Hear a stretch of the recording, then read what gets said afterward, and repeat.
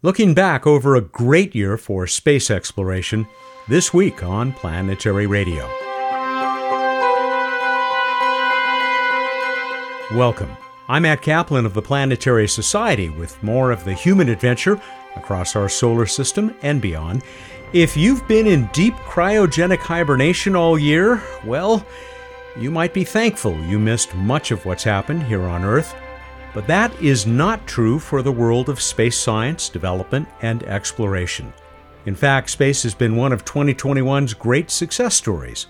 We'll tell that story as 6 of my Planetary Society colleagues join me for our annual review, beginning with Society CEO Bill Nye. At the other end of the show waits Bruce Betts with another great What's Up review of the night sky, a random space fact, this week in space history, and a new space trivia contest, of course.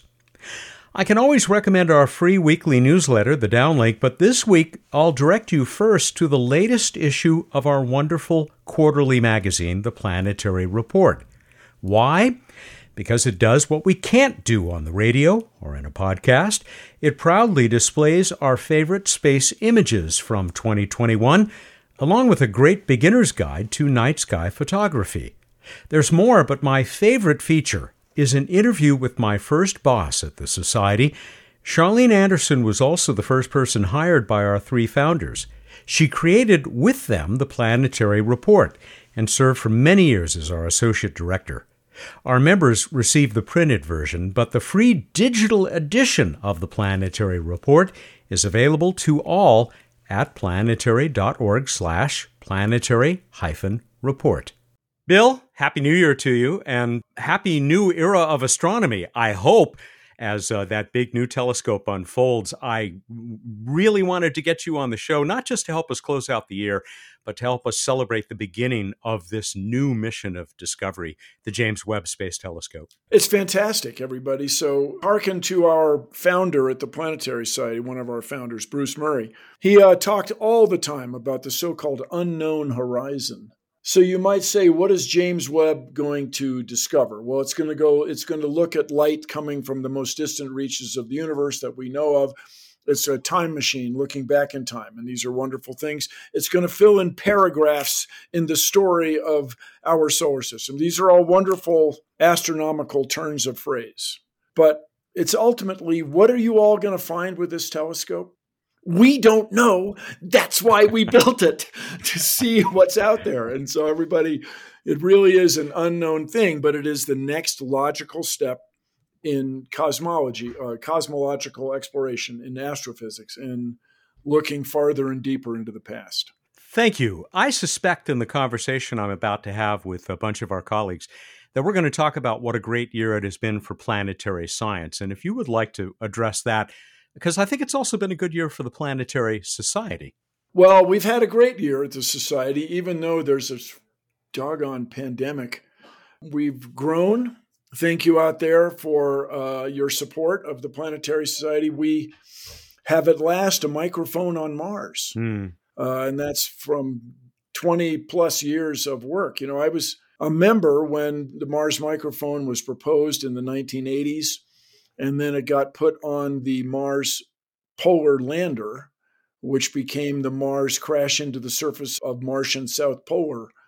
And so there was already a microphone on Mars. Unfortunately, it crashed in 1999. Curiosity rover is still doing amazing stuff. The Perseverance rover is doing amazing things. The Ingenuity helicopter, everybody. We all might take it for granted. It's been the holidays, gift-giving season. Many of you received a drone. You got a drone as a gift, and now you're taking pictures of your neighborhood from the sky. And you say, oh, this is great. This is all worked out. Well, on Mars, there's no air. To get the rotors to support the weight of this extremely lightweight spacecraft in very, very thin air, it's got to run at like Mach 0.6. It's like it's got to be just whirring all the time, and it worked. It's a very exciting time, and this year has been an exciting time in space exploration. And I remind everybody, the cost of planetary missions is so low compared to all the other stuff we spend our intellect and treasure on. apply our intellect and spend our treasure on. You guys, thank you all, you guys, my listeners, Matt's listeners, thank you for your support. It's been an extraordinary year. It's a big doggone deal, everybody. It's been a big year, Matt. Back to you, as they say. It has been a terrific year. I am thrilled to have spent it with you and all of our colleagues, Bill, and I look forward to another turn around the sun and to that great moment when we discover that we answer that second of your questions and discover that we're not alone. So everybody, if you're out there, these are the two questions that Bruce Murray used to ask, and Lou Friedman. Are we alone in the universe, and where did we come from? To answer those questions, you've got to explore space. Our own LightSail 2, which is in orbit right now and still taking amazing pictures and still demonstrating that if you figure out how to fly it, as the team has done, you can keep the thing aloft an extra 2 years, like far beyond its original mission. So for you Planetary Society members and listeners everywhere, whether you're members or not, thank you, thank you, thank you. Let's get out there and change the world. Thank you, Bill. We'll return to LightSail when we bring Bruce in for this week's edition of What's Up. All right, you guys. Happy New Year. Thank you all for your support. Happy New Year, Bill. That is the CEO of the Planetary Society, Bill Nye. We go now to my conversation with four more of my talented colleagues. You've heard them before on Planetary Radio. Editorial Director Jason Davis, Senior Space Policy Advisor and Chief Advocate Casey Dreyer, Communication Strategy and Canadian Space Policy Advisor Kate Howells, and Editor Ray Paletta. It's less than a quarter of our full discussion that included many more missions, a space policy review, and even how space popped up in pop culture across 2021. It's all waiting for you at planetary.org/radio and across the web. Welcome, one and all. I know that you are all celebrating just as I have been. I mean, now that people are hearing this when it's published, the JWST, the James Webb Space Telescope, has been up there, and at least as we speak, everything's going great. And so, yay, everybody. Yay! Thank goodness. Great job, little telescope. Casey, you probably know better than anybody what it's, at least in this group, what it has taken to get to this point with this big telescope. It's quite a milestone, isn't it? I mean, this is literally a once-in-a-generation event that we witnessed. It has taken a quarter of a century to build and launch this incredible capability. And as I keep emphasizing to people, this isn't just like slapping two Hubbles together and making a better telescope. It's fundamentally going to provide a new pathway to insight to the earliest periods of the cosmos and to other areas of the universe that we just literally cannot get from existing tools. There's a reason why it took so long and cost so much to build this, because it's a fundamentally new technology. So it's going to be truly game-changing in terms of how we view the cosmos. Jason, let's go to you for a busy year at Mars, especially for stuff coming down to the surface, but in orbit as well. To me, this was the biggest event of the year until the final 5 days of the year when JWST just completely overshadowed everything else, rightfully so. Earlier in the year, we had 3 new Mars missions arrive at Mars, and that was a really big milestone.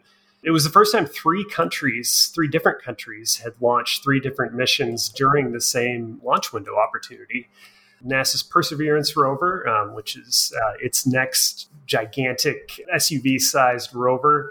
That one's a big mission because it officially starts the process for sample return. It's going to be collecting samples and leaving them for future missions to collect. Around the same time, we also had Tianwen-1 arrive at Mars, and that's China's new Mars mission. Nobody has ever been successful on their first try the way that China was. Just really pulled it off really well, sent back some incredible pictures of its own, and is now exploring Utopia Planitia, which is the same area of Mars that NASA's Viking missions originally explored. And then you also had HOPE, the UAE's, the United Arab Emirates' Mars mission. It was their first mission. It's going to look at the climate of Mars over time to see how, try to build this holistic picture of Mars's atmosphere. So really big Mars year earlier in the year. Lest anybody think that we are totally and only devoted to Mars, ignore the T-shirt that I'm wearing, my Mars rover T-shirt. Let's go to Ray Paletta. Ray, tell us about a couple of other places that we're in the process either of exploring or preparing to explore, Juno and Bepi Colombo. Yeah, so just a hop, skip, and a jump away from Mars, no biggie. We've got Juno still out there. I mean, it's amazing to think that it launched in 2011 and it is still kicking. We are still getting scientific information and amazing pictures back. And back to Mercury. Yeah. I mean, who else is doing it like Bepi Colombo right now, right? Like nobody. It's really cool to see Bepi Colombo on its way to Mercury after it performed the second of 2 Venus flybys this year. It'll need all the help it can get so it can get on its way to the planet. It took some really cool pictures of Venus, though. It looks like almost like a radioactive cue ball from a distance. Like it's really, really bright. So you couldn't get that many amazing, up close and personal details, but it was still cool to see the planet. I think what's next for Bepi Colombo is it's got to do 6 Mercury flybys before it actually can enter the correct orbit. So we'll be watching and cheering it on from afar.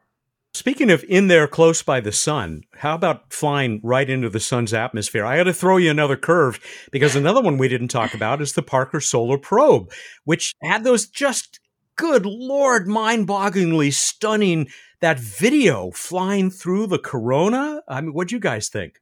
That video was just like one of the coolest things I've seen all year, probably in years. I mean, seeing the Milky Way through the sun's corona, it's like, I don't even think my brain could have understood that sentence like 10 years ago. I could not have fathomed that coming to life. Another thing I loved about that is, I mean, it really captured people's imaginations. I know all of us, we're always talking about space to all of our friends and family, regardless of whether they're interested in hearing about it. But when I shared the video of the Parker Solar Probe footage, everybody I know who normally is pretty quiet when I post space stuff was piping up with questions and just expressing their amazement at what they were seeing.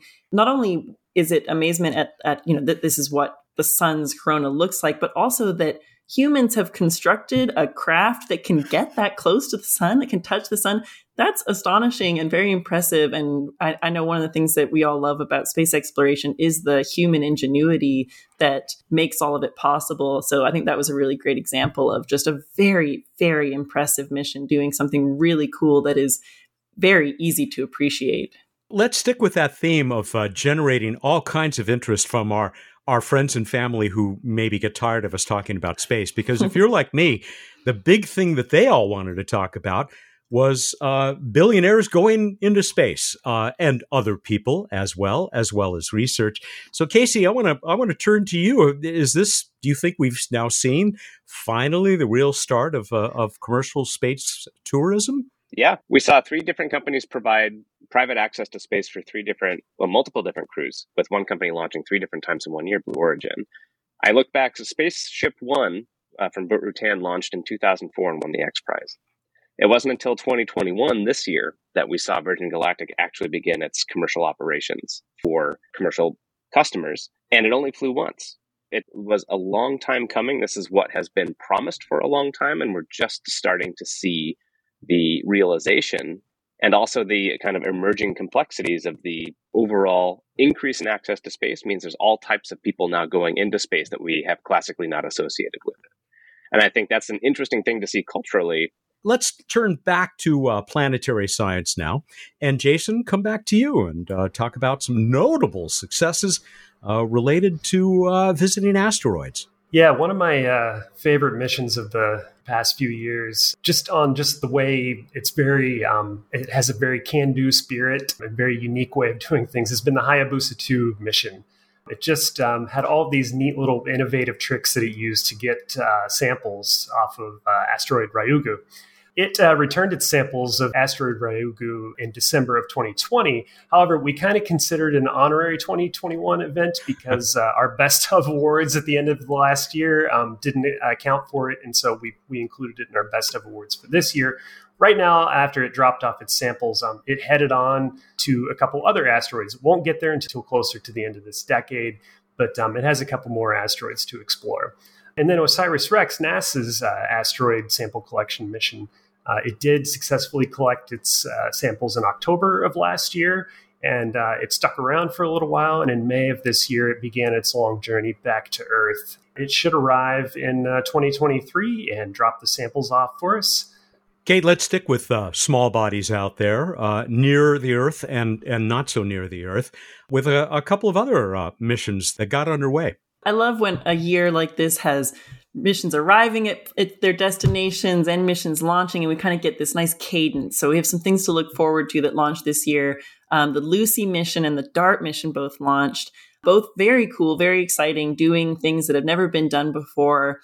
Lucy is one that I'm particularly fond of. And I got to say, I didn't know how cool it was until I listened to the Planetary Radio episode about the mission, where I discovered all kinds of incredible things about this very cool little mission. It's heading out to the Jupiter Trojan asteroid. So it's asteroids that are in the same orbit as Jupiter, but actually so far away from Jupiter itself that they're, I think, the closest the spacecraft will ever be to Jupiter is when it launched, or maybe when it does its first Earth flyby.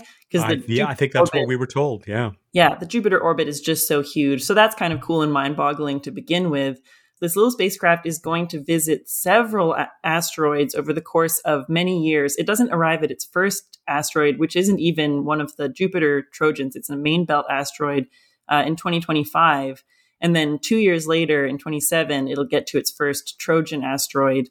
And over the course of its 12-year mission that it's got planned, it'll only actually be doing scientific observation of asteroids for a total of 24 hours. That's another tidbit I learned in that Planetary Radio episode. Everyone who hasn't heard it should go listen to it because it's such a killer episode. Checks in the mail, Kate. Yeah, thanks. Lots to look forward to. I look forward to continuing to work with all of you, my dear colleagues. Over this next year at the Planetary Society, you will be seeing great content and great activity from all of them.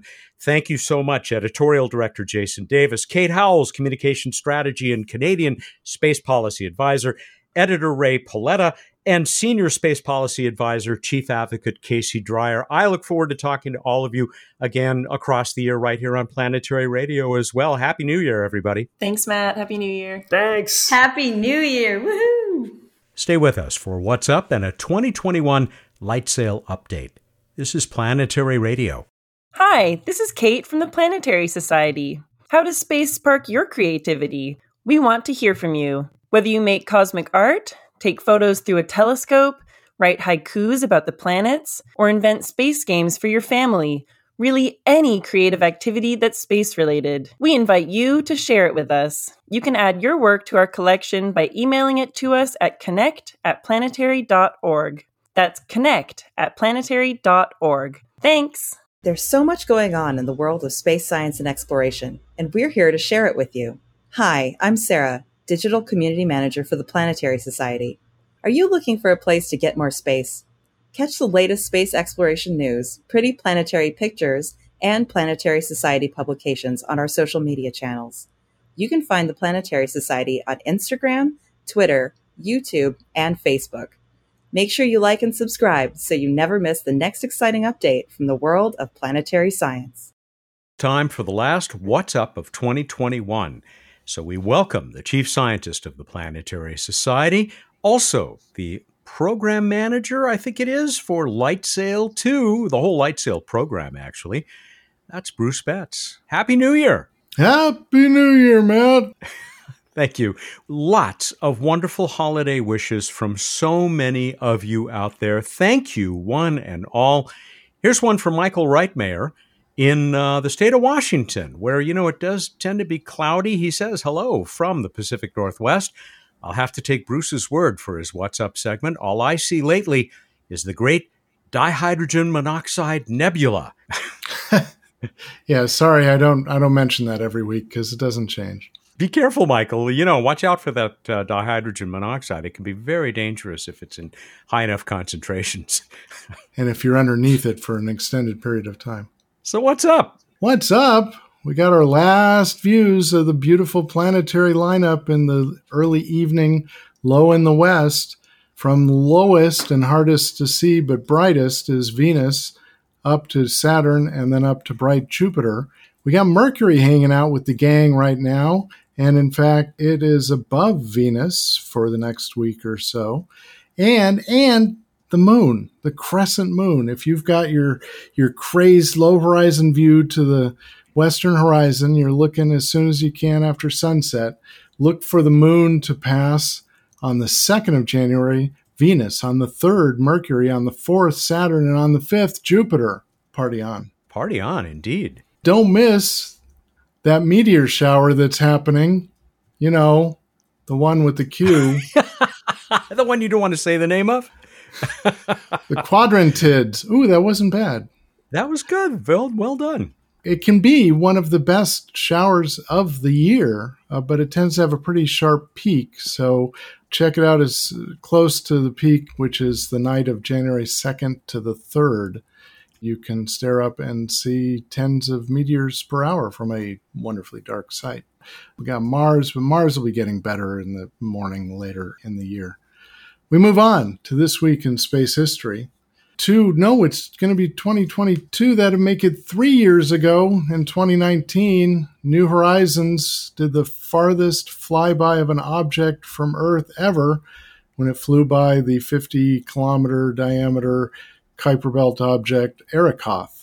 And the 120th anniversary of the discovery of Ceres, which now would be the first discovery of a dwarf planet. At the time, it was a planet, and then it became an asteroid, or even occasionally was a comet, and became a dwarf planet. And so it's had a real identity crisis, but happy 120th anniversary.